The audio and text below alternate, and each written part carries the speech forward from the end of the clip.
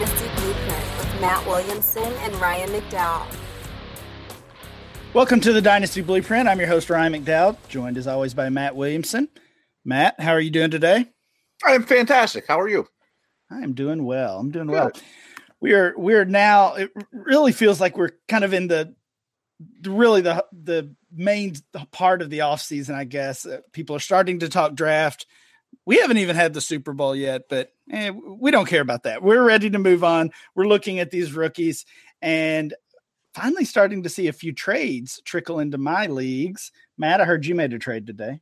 I did, and it seems like a lot of the leagues are starting to pick up a little bit, like you said. I think Senior Bowl's getting people's juices flowing, Combine's right around the corner, and yeah, I'll throw it out there. It wasn't a monster trade, but I got Alshon Jeffrey and the 2-1 for the 2-7, so I moved up half a round. Antonio Callaway and Godwin. So two receivers I like, but I needed a starter, and I'm kind of in it to win it. Yeah, that's fair. I definitely like moving up half the second round. I think that will be substantial by the time the draft is here. Let's go ahead and bring in our guest now. We've got maybe one of the preeminent experts on dynasty trading. You already know who it is now. After that laugh, we've got Nathan Powell, my buddy from DLF and from the Dynasty Tradecast. Nathan, how's it going, man? That might be one of the more inaccurate descriptions I've ever had about myself, but I'll take the compliments, Ryan. I appreciate you having me on, and this is always a fun show to do. Yeah, we're glad to have you. I'm just thinking you host the Dynasty Tradecast, and you send a lot of trade offers, so I think that qualifies. That's very true. Both very true. Well, let's start with that. Like I said, you are one of the most active traders in my leagues. I know you're in a ton of dynasty leagues. What success have you found in dynasty trades just from being active? So I believe this was the main topic from the last time I was on the Dynasty Blueprint, and that was the concept of sending bad trade offers. And the number one way to make good trades is when they're heavily in your favor. And so obviously you got to find the right guy to do that. But for me, people ask, why do you send bad dynasty trades, or, what's the point? But when you see a bad trade come through the email and it's not you getting the heavy favor, like, oh, Jim just stole from Larry. And it's like, it's so frustrating to see that happen. And so I'd rather it be me who's stealing from Larry and not Jim. But so Larry has to say yes, though. Right. but it's success in volume, Matt. If you aren't sending out tons of those offers, then none of them will ever get accepted. I see what you're saying. I guess you can offend people, though. But you know your league, and they know you are. I mean, it obviously depends on the person, but I've never gotten such a bad offer that I'm like, okay, I'm never going to send that guy an offer ever again. Sure. And if there is that person that says that, then I just won't make trades with that person. So you probably shouldn't be in the league to begin with, that guy. So let's stick with that then. If you're in a league and you see that happen, you see two other owners make a trade, and you feel it's lopsided heavily in one person's favor. What's your reaction to that? Do you automatically go send a trade offer to the guy who got ripped off?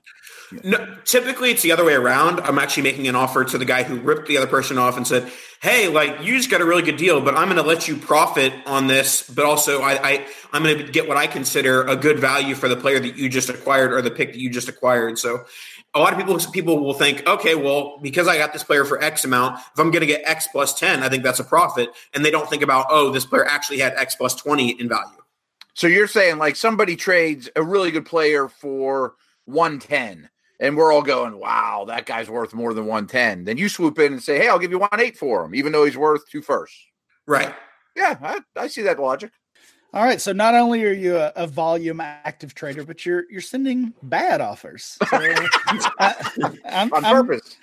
Yeah, on purpose. I do recall now that we have had this conversation before, and I don't know. I guess it's even worse when you're sending bad offers not on purpose, when you don't realize that they're bad offers, right? I mean, I don't send offers where I just you'll laugh in my face at how bad they are, but I will send below market value offers, which people will then say, oh, well, that's a bad offer. So like, there's guys in my league. There's one dude that really stands out that always sends awful offers. Like if I see it in my inbox, I know I'm going to hit deny no matter what, because I've never seen one that I like from him. And I think his problem is, though, and I don't think you have this issue, he just likes his guys and overvalues his own players. And I think that's where a lot of bad offers come from. Yeah, that's definitely can be an issue there.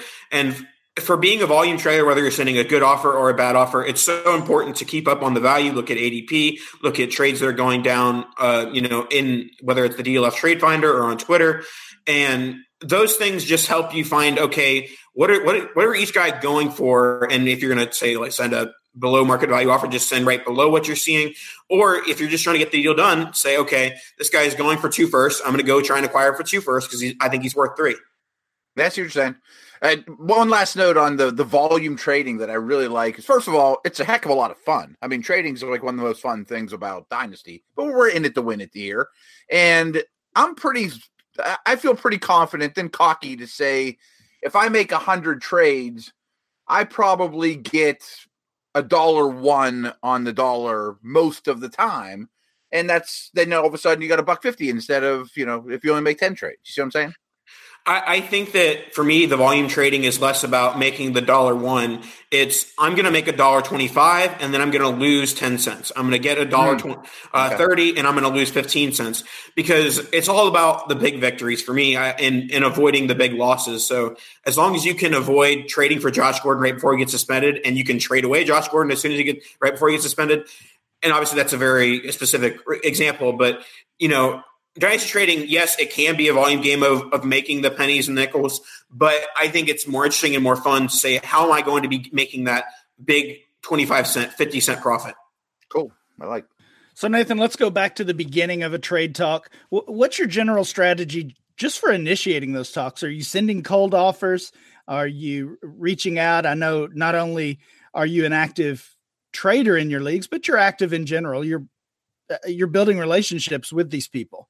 Yeah, for sure. I mean, I think the number one way for people who are in my leagues to communicate with me and as well as my league mates is the Voxer app, which is a walkie-talkie app. It's basically like GroupMe or any of those chat apps, but it has a voice component. So, I mean, obviously I'm on a podcast, so I enjoy talking.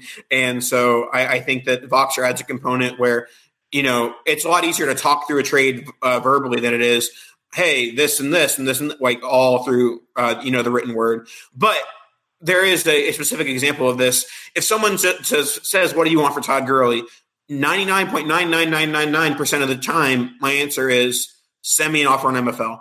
I'm not a big fan of making offers through DMs, through messages, because I want it to be the real deal. If you're not make me an offer, make it something that I can click accept if I really want to make the trade.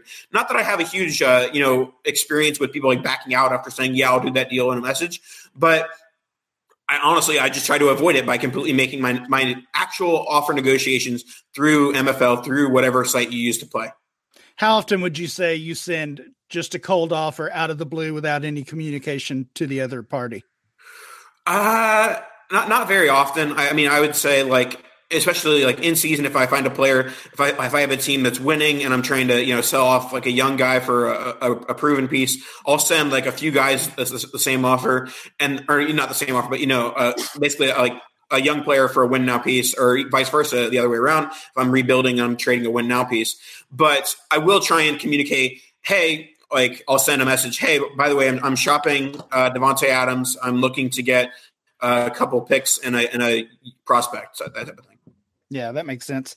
Ryan, how about you? What percentage of trades do you send cold? I'd say most of mine. I think I do. I don't think it's most for me, but probably the same thing as Nathan.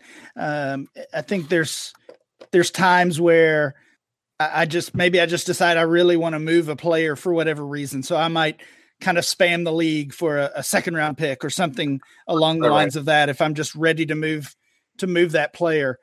So I might skip the communication in that situation. But if we're talking about a bigger deal, multiple player deal or something like that, then yeah, I'm usually reaching out via Voxer or Twitter or email, something like that to kind of get the ball rolling that way first. I say most of the time, if there's a guy I want, all of a sudden I want Nick Chubb. I go to the Chubb owner, I make him an offer that he probably won't say yes to. I get a reject but, and then I probably send him an email back saying, "Hey, what might he take?" I don't know. That's more my approach, but I'm also old and I use email, not Voxer. Nathan, let's skip to kind of the opposite end. How do you close a deal? Or are you willing to add that final piece if negotiations have maybe stalled, or if you feel like you're about to lose the trade? How do you handle that?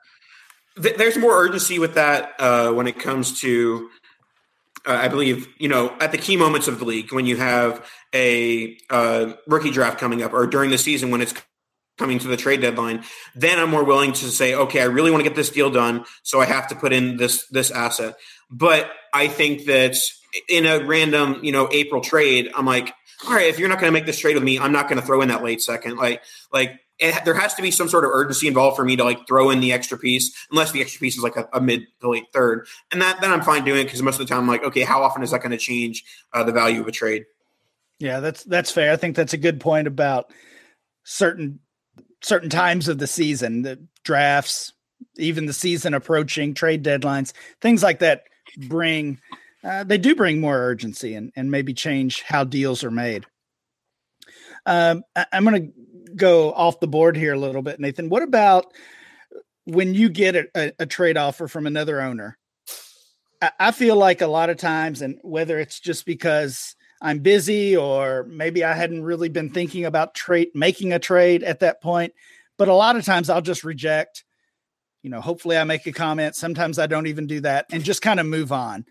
How do you, when you get a trade offer that you're clearly not interested in, what's your strategy there? Do you always try to make a comment? Do you try to send a counter offer?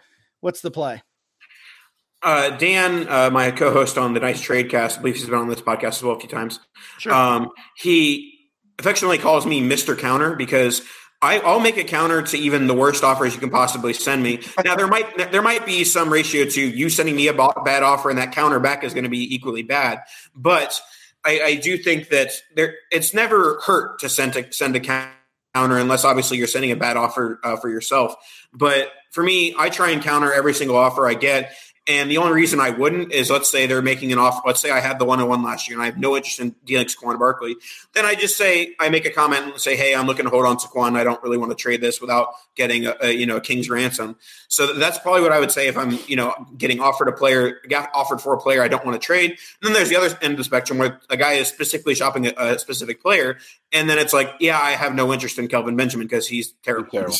I can just picture, though, you getting a trade offer and it's awful. And you write back and you just write the exact same thing, but Odell Beckham's in it. Just throw in Odell and we got a deal. I can see this huge pendulum swing of awful trades going back and forth. That could happen. I mean, that is one of the things that people say, if you make me a bad offer, I'm going to offer my kicker for your whole team. I'm like, that doesn't you can make a bad offer without it being the kicker for the whole team. The kicker for the whole team is never going to help anybody.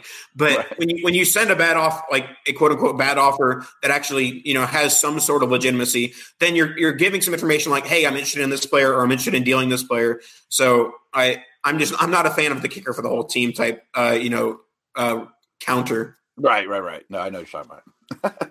I've heard people, and it seems like I've seen or heard this strategy a lot. People suggest don't make the offer for your actual target, but instead kind of throw your trade partner off the scent, I guess you could say. Make an offer for another player and then pivot to your actual target. Do you deal with any of that, or do you just make the offer for the guy you want? I typically just go straight for the guy that I'm looking to acquire. Yeah. I think it's a bit of beating around the bush to say, I'm going to send you an offer for your third best player, but I actually want your first best player. I tend to lean towards just going after who I want or trading who I want to trade. Yeah, I'm that way too, but it is a pretty good strategy. And in the end, you're like, oh, okay, I'll take Kenny Golladay. Oh, it certainly works better when it's like, okay, I actually want your third best asset, and I'm going to start by offering for your first best asset.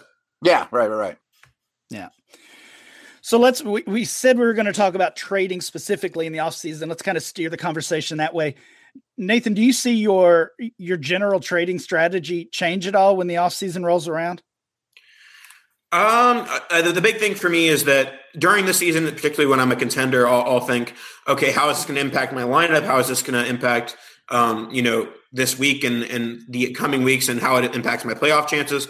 But during the offseason, as part of being a volume trader, you have to be a value trader, where if you're getting the $1.02 versus the dollar, you're taking the $1.02 every time based on, the value you're projecting on the player having for the rest of the offseason / even at the current moment. So, for me, my offseason strategy as far as trading, obviously there's the basic things like, okay, I want to acquire a starting quarterback in the offseason, one quarterback, because people are more likely to trade their quarterback when they're not worried about their lineup.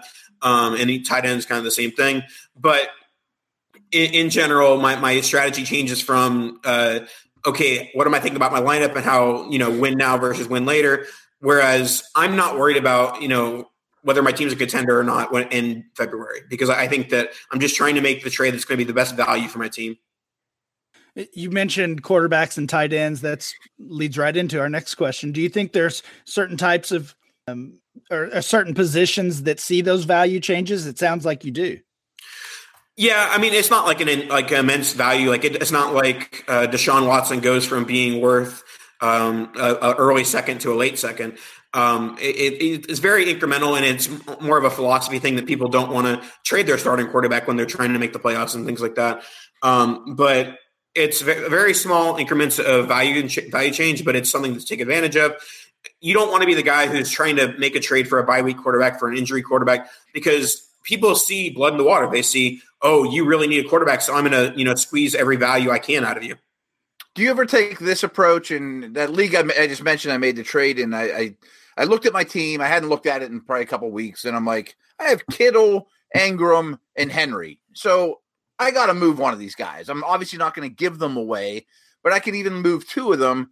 And then you find the 5 teams in the league that are weak at tight end, and you start the offers that way. Yeah, when I have a lot of depth at a position, particularly one of the 1Z positions, I'm certainly using the offseason as a time to try and convert that value. And for me, I hate having value at the tight end position. Anytime I have a tight end that's one of the top tight ends, I'm like, all right, how can I get this to a lower tight end and a better wide receiver, a lower tight end and a running back? But just speaking in general about positions and having depth at them, I think that the offseason is the best time to move depth at one position and convert it to a strength at another. Yeah, I think that's really well said. It kind of makes me think of one of my leagues where I already had Aaron Rodgers and Cam Newton going into the season, and then I also had Patrick Mahomes stashed during his rookie year. So now I've got all 3 of those guys, and 2 of them are losing value. Maybe I need to make a move pretty quickly, or just trade Mahomes. Oh, is that what you would do? Yes, that's what I would do there. Oh, you're not going to get anything for Cam. Exactly. Oh, Nathan, we shouldn't have had you on. Nathan, who are some players that you would be targeting as players to buy this offseason? Yeah, my number one buys are usually looking at young guys, second, third year guys that have struggled earlier in their career that have been, highly drafted assets. Mike Williams had a decent year this year, but he still hasn't quite broken out. And so he isn't to the point where he's more expensive than the day you drafted him. He's still cheaper than that. So, I mean, I'm fine trying to acquire him for a mid to late first. Rashad Penny is one of my top buys of the offseason because he's a guy who went from being valued as an early first to, I'd be surprised if you can get any first for him right now. I certainly wouldn't give it without, getting something a little bit on top. So that's the archetype of player that I'm looking at. I'm looking at young players that were drafted highly in the NFL draft that have struggled early on in their career and have lost a lot of value. Yeah, I like both of those calls a lot, especially Penny. We were talking recently on the DLF podcast just about how difficult it is to buy any running backs with this kind of trend of running backs becoming the core of so many dynasty teams. I mean, you're not going to go out and trade for certainly Saquon Barkley or even McCaffrey or Kamara. Those guys, they're just almost impossible to acquire. And guys like Penny are really maybe where we need to focus. So I like that call for sure. What about sells? You already told me to sell Mahomes. My stomach's upset now. I don't know what to do. Who else are we selling? You're selling two archetypes of players. So selling players that were lowly drafted or undrafted and have had good success earlier in their career, like a Chris Carson or Philip Lindsay. Lindsay. Yep, Lindsay was the next guy I was going to name. Yeah.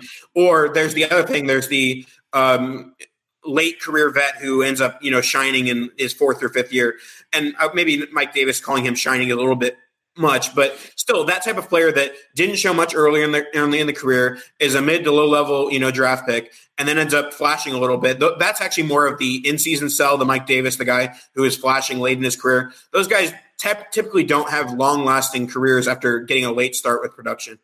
Do you think it's safe to say low pedigree guys that shimmer at all get rid of? Yeah, basically. Yeah. Well, let's just go back to Mahomes. You suggested in my situation selling him. Obviously, he's the QB1 in Dynasty right now. If you are selling him, what are you expecting? Oh, I mean, in one QB, it's so hard to tell. But if I'm selling Mahomes in a one QB league, I'd want 105 at least. And I think you might maybe hard pressed to find that. Maybe it's like Mahomes in a third for 105. But I also think that, you're not going to be able to buy from Mahomes for anything less than the 106, 107. Yeah, I agree. What's it take you to get from Mahomes to like a Chubb or a Michelle or somebody like that? Early mid-second. I was going to say even more. Wow. Yeah. I would do that. Yeah. I mean, I'm from a buyer's perspective. I was saying that's what I would add to Mahomes to get one of those players. Mm-hmm. Right. Let's hit on a couple other players that have been kind of trendy topics lately, and people are really trying to nail down their dynasty value and their trade value specifically. What about Antonio Brown? Do you see him as a buy or a sell? And what's the price on him either way? Yeah, it's so tough to tell with Antonio Brown because a lot of his guys are people who drafted him 101, 102 in the startup, guys who think, okay, Antonio Brown is the next Jerry Rice. And he's still could end up being, that career longevity, productive into his early 40s, the wide receiver position. But I think that there's some doubts with his future with the Steelers, and certainly Matt would know more about that than you or I. But I think that he's still worth. I mean, he might be creeping into the early second of a startup, and at like you and I think Matt and Ryan would both agree with this. He's not the type of player I'm investing in the startup because I'm investing in appreciating assets. And even if he's the next Jerry Rice, he's still a depreciating asset. It's going down a little bit from here. So I think that just in terms of a trade market value, I would say he's worth an early second startup pick or a couple of early firsts. I have one AB nugget for you, and you guys probably heard this, but the only news I have since we got together last, Ryan, was the Pro Bowl happened, and my buddy Dale Lawley was there interviewing Steelers and whatnot. And the two biggest leaders on this team are Pouncey and Cam Hayward, and both of them were there at the Pro Bowl, and they both pretty much told Dale that we would welcome him back. That bridge isn't burned for the locker room, but that doesn't mean he's coming back. Yeah, again, that'll be the story of the offseason most likely. And we had our Steelers episode last week. So we'll move on. Nathan, what about Damian Williams? That's the last player we'll hit on. Thoughts on him? Are you buying, selling? He still seems undervalued to me, actually. I think it kind of depends. I think that it can go on both ends of the spectrum where he goes for an early first, early to mid first, and you're like, whoa, not sure about that one. But if you can get him for an early second, it's like, you know what's it hurting to get him for an early second? One of the comparisons that I thought was apt, I saw someone make on Twitter, I don't remember who it was, James Conner. Just a picture of James Conner last offseason, except for there is no Le'Veon Bell because Kareem Hunt has been cut. So basically, if you're buying Damian Williams right now, you're buying on the guess that they're not going to invest in running back in free agency or in the draft, which I think is a possibility. And we always say this with teams that are bad, like, oh, this team is so bad they're not going to be able to invest at running back. The Bucs are so bad they're not going to be able to invest at running back again, so Ronald Jones is going to get another chance. But the Chiefs are good enough that they could throw away a second-round pick at the running back position, or they can throw some money at a Tevin Coleman or someone in free agency. So obviously I think the draft thing would be a little bit more likely because they have contracts to very talented players to pay. But still, I think that they are good enough to actually invest at the running back position. especially with Spencer Ware being a free agent. Like something has to happen. I mean, at a minimum, Ware has to come back, or a mid-round pick. I mean, at a minimum, they can't just sit on their hands. Nathan, we open some things up to our listeners for some listener questions, only trade related, and we got some good ones here. First question from Dana. I'd like to hear about some sort of players who would be tradable for the 101 in a 2019 rookie draft. So it seems like as of now, the 1.01 is not going to carry the value, especially the trade value, obviously, that it did last year, but even that it has in the last 3 or 4 years, probably.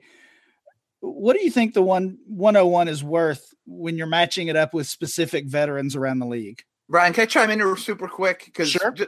As the more draft prep I do, I think now's the time to buy the 101, because I think in 2 months from now, when we're hosting the show, we're going to say Jacobs is the clear 101. Where right now, I'm not sure everyone. Matt, don't do that. Why? What's wrong? You don't like him? Not the one. I'll answer the question, then I'll get to Jacobs. Yeah, good. This is not the time or the year to sell the 101. I think that there's more upside in whoever you pick at the 101, whether it's Joshua Jacobs, N'Keal Harry, whoever it is, has more upside than what the pieces that you're going to be getting in a trade. But as far as what I'd be looking for in a player, I'd be shooting for the Nick Chubbs, the maybe Sony Michel and add a piece, and Devontae Adams. Maybe you have to add something to Adams. Add something to the 101 to get Adams. But I guess basically look at everyone who's being drafted in the second round of startups right now, and that's my target for the 101. And if I can't get that, I'll hold it until at the very least until the draft. Yeah, so you're certainly not ready to take a discount. We're still looking at kind of at that second round valuation, which is what we typically see the 101 topping out at. Last year again was an outlier as Barkley cracked the first round of ADP before he even saw the field. So do you have thoughts on Jacobs, Nathan? I just don't. I think we're trying to fit a square peg in a round hole, and we're trying to say, this is the first guy that's looked like Alvin Kamara since Alvin Kamara, therefore he is Alvin Kamara. And projecting prospects at their ceiling this early on in the process seems like a mistake. So limited production. Yes, I know he had very talented backs in front of him, but guess what? One of those talented backs in front of him is in this draft, and he's not even being mentioned in the near 101 conversation or the first round NFL draft conversation. That's Damian Harris. So for me, I'm a production guy, and I do, shake my head at when I see a player being, talked about highly in the NFL draft that didn't even get opportunities in the, at his college team, which I guess is the carven example of Alvin Kamara didn't beat Jalen Hurd, but guess what? Now he's the best running back in the NFL. So certainly there's times where fading the Joshua Jacobs is going to burn, and that's called Alvin Kamara. But I think more often than not, if you fade Joshua Jacobs, you end up in the positive. All right. Definitely. He will be a hot topic. He's gone from essentially off the radar to now in the conversation for 1.01, which is pretty crazy to me. I think I'm kind of somewhere in between you guys. I certainly think he's locked in as a first round dynasty rookie pick at this point, but I'm more comfortable with him after that group of 4 or 5 wide receivers that I still really like. Next question from Scott. How do you value 2019 rookie picks versus 2020 picks? Generally, future picks are viewed as lesser, but the consensus seems to be that 2020 is loaded. Nathan, this is, I think, a really important topic that dynasty players need to consider this season. The 2020 class is getting crazy hype, and this always happens, that it doesn't take long before we're looking down the road the next year and becoming really excited about that class. I think we're pushing that a little too much. Obviously I'm impressed with the 2020 class, but I think we're taking, or maybe we're not giving the 2019 class enough credit. And I certainly wouldn't flip equivalent picks. I'm not trading a 1-6 for a random first or anything like that. Are you?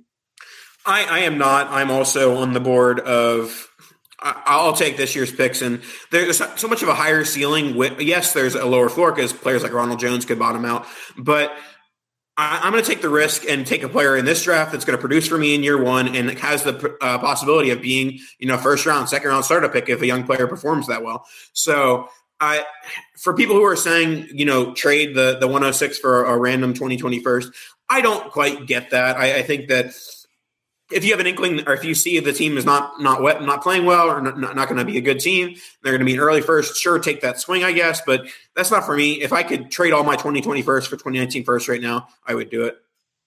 Yeah, I think I would as well. At the same time, I like the idea of stockpiling those 2020 first as well, 2020 picks in general. I'm sorry. There's just so much value of having that guy for this whole year until you get to draft the next one. Sure. Yeah. I know Brian Malone, who we've had on the show, kind of has the strategy of get as many of those rookies as you can right now. And then at this time of year, when a lot of those players have become overvalued, that's the time to sell. Next question from Tyler. How do you get other owners to not overvalue their own players? Matt, you talked about this earlier in the show, and it happens a lot. We seem to fall in love with our own players. We see only best case scenario with those players, and that's obviously not going to lead to enjoyable trade talks. Tyler says he runs into that quite often. People think the guys on their team are worth more for some reason. Nathan, how do you deal with that? You just don't deal with them. I don't have an answer. I mean, there isn't really a way to say, "Hey, you don't really like Alvin Kamara that much." Like, no, he's gonna like Alvin Kamara that much. So, I think that basically avoid trading with them. And if you have a whole league of them, this is the argument for joining more leagues. Like, hey, if you're having trouble finding trades in one league, just go to another, because there's volume trading is good because you get more trades done, and if you're a good trader, then your team's going to get better. Playing in more leagues, if you're good at Dynasty and you play in more leagues, you're going to get more money. So there you go. Yeah, unfortunately, I don't have a good answer for Tyler's question either, Nathan. I was hoping you had the magic spell for that. The real answer is Voxer. Just, communication. Communication, yeah. A good strategy, though, is when you have a bunch of Twitter followers, just start putting stuff out that this guy's terrible, that you really want. That does not work. I've seen people try it, though. Or mention on Dynasty Blueprint how bad Kamara is. Trying to get a trade for him. That's not the route I'm going to take, but yeah, I've seen it done. I don't know how successful it was. Next question from Stevens. Kind of a similar situation, I guess. One of my leagues, about half the owners don't care, and getting them to talk trades is more difficult than milking almonds, Steven says. I love to trade, and I'd love for them to be more active. Nathan, you kind of addressed this already, but the interesting suggestion Steven had in his question is, he said, do I trade away my team for cheap? Should he take below market value just to get the league kind of jump started? No, you shouldn't sacrifice your own team for the sake of the league. If that's the issue, the league might end up folding soon anyway. So sounds like a bad league to begin with. Yeah. And I've never seen a team. I mean, I've never seen the league be saved by bad trades. Right. So he should quit that league and find another league, or continue, or have that league and add another. Like, there's no shame in having a non-active league. It's just not as fun. And chances are, I have a feeling that I've noticed that the non-active owners usually aren't all that good of owners either. So it might take you a while to build the team you want, but if you're the best and most active owner in that league, it might not be long before you're king of that league too. Next question from Bobby, and I've seen this one floating around a few times as well. Bobby says, how would you handle owning the 1.01 if you just won the recent championship? Bobby says he traded for the pick that became the 1.01 and just wants to know how to handle it. Nathan, do you see a player in this class, or multiple players, I guess, having value to a contending team? Yeah, I mean, there's certainly the running backs will have more immediate value to a contending team, but I don't really look at my team building that way. I see it as, okay, I have a stacked team and now I have the 101. This is how I'm going to have N'Keal Harry as my wide receiver 6. And in 2 years, that's going to seem like a very good idea to have N'Keal Harry as your wide receiver 6. That's how you build super teams. But I mean, if you're going to say, okay, I have a contending team, I have a team that I want to win now, and I want to trade the 101, then that's the type of move where you take a third round, fourth round startup guy, throw on the 101, and then you go big chasing after a Saquon Barkley, a Christian McCaffrey, and you're like, okay, I love my team, but guess what? It just got that much better because I added Christian McCaffrey. What about the strategy of somebody you like that won't start for you, that's a good young prospect, and then the 21st or something like that? So you stay very competitive, and then a year from now, you're like, wow, I'm really loaded with picks. Yeah, that's not a bad idea either. Matt, are you talking about selling the 1.01 for that? I mean, if my team was loaded and I had 1.01, although I just said I think 1.01 is going to go up in value in these next couple months, so right. I don't know if the timing's correct. But I would think maybe Kenny Golladay is not the right guy, but give me Golladay in your future first, and I'll give you one. Somebody that I really like that's only going to get better, and I'm not going to miss having an early pick this year. And next year, wow, maybe Antonio Brown got old and he won me championship. You know what I mean? Like, yeah. Yeah, I mean, with the value of Golladay and the value of the 101, I think you actually be hard-pressed to get a first on top. I know it's just an example, but yeah. All right, Nathan, next question. This is one that you mentioned on Twitter as well that you liked. You have a stacked team, but you start 0-4. Maybe just a rough schedule. You're playing some of the high-scoring teams in the league, but your team is scoring well. What's your next move in that situation? In this situation, you've been given a gift. Some may say, hey, you just lost your buy-in, your team stinks. But you know what? No, the gift here is that you trade all of your starting quarterbacks and starting tight ends, and you play backup NFL quarterbacks, backup NFL tight ends, and you ride that 0-4 all the way to a 3-11 season.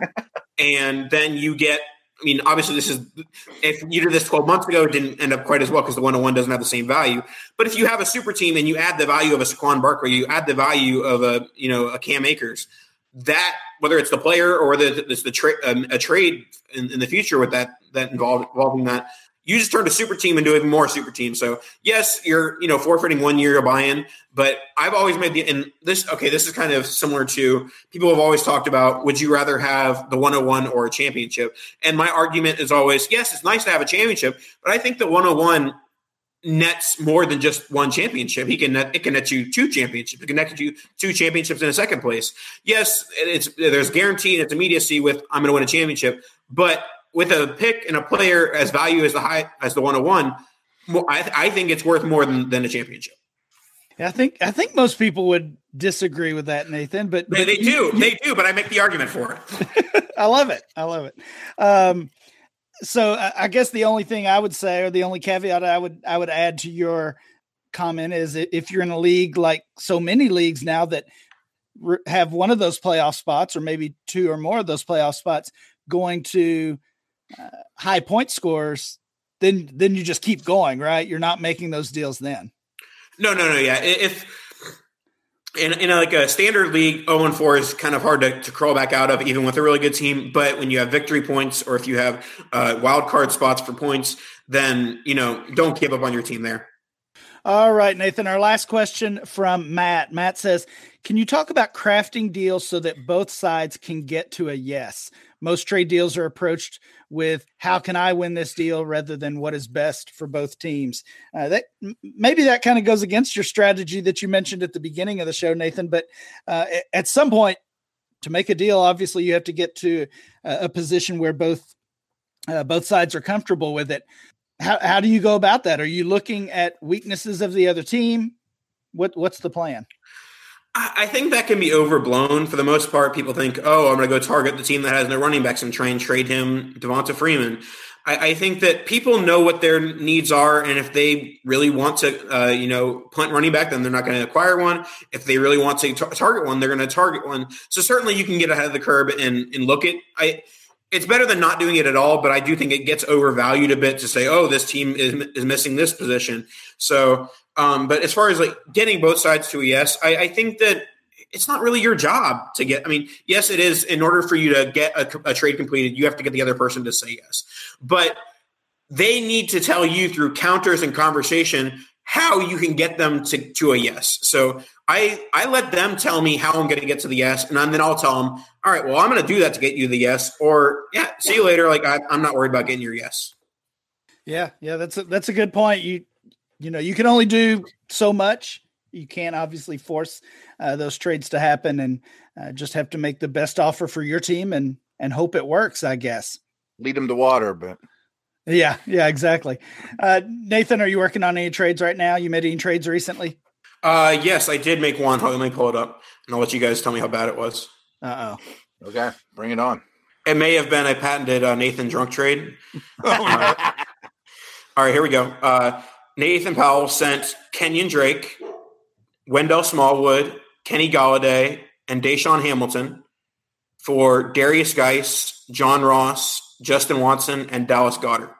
Basically breaks down to Golladay and Drake for Geis, Ross, Goddard. I think Ross is going to be their Brandon Cooks, by the way. Whoa. What? Whoa. You need to go buy John Ross in every league then. Well, I think he's going to be used that way. I think Boyd is going to be their Cup. AJ Green is going to be their Woods, and Ross is going to be their Cooks. And I think they'll invest heavily in O-line, since he's a sleeper by offense for me right now because of the coach coming in. I definitely feel a little better about things with the coach coming in, but I think my computer just melted on that after that take. John Ross. I don't know. I can't get on board with that.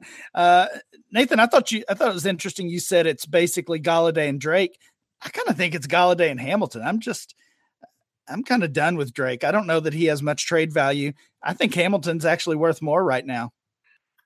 I mean, I as a former Drake apologist, I would highly disagree with that. But I think Hamilton, he's just a guy. He's going to be like an NFL wide receiver 3 and fantasy wide receiver 4 or 5 at best. So I guess my question here by presenting this trade to you guys, are we buying guys with some people worried about the injuries, or are you saying, I don't know about this after, complications with the injury? No, I love the deal for you. I am buying Geis, especially if I'm getting any kind of discount. I'm worried about Golladay with this coaching staff, especially the change at offensive coordinator. I don't think that's going to be great for him. I like Goddard as a buy. I think Goddard's probably a little overvalued right now, but I think you got him at a good value in this deal. Drake, I think, has almost no trade value, and Hamilton, while I said I think he's worth more than Drake, I agree. I also agree with you that I think he's a nice sell right now. Take advantage of that. So I love the deal for you, actually. Even though you don't think John Ross is Brandon Cooks. I didn't even consider Ross. All right, Nathan. Thanks for joining us, and thanks for listening to the Dynasty Blueprint. We'll be back next week.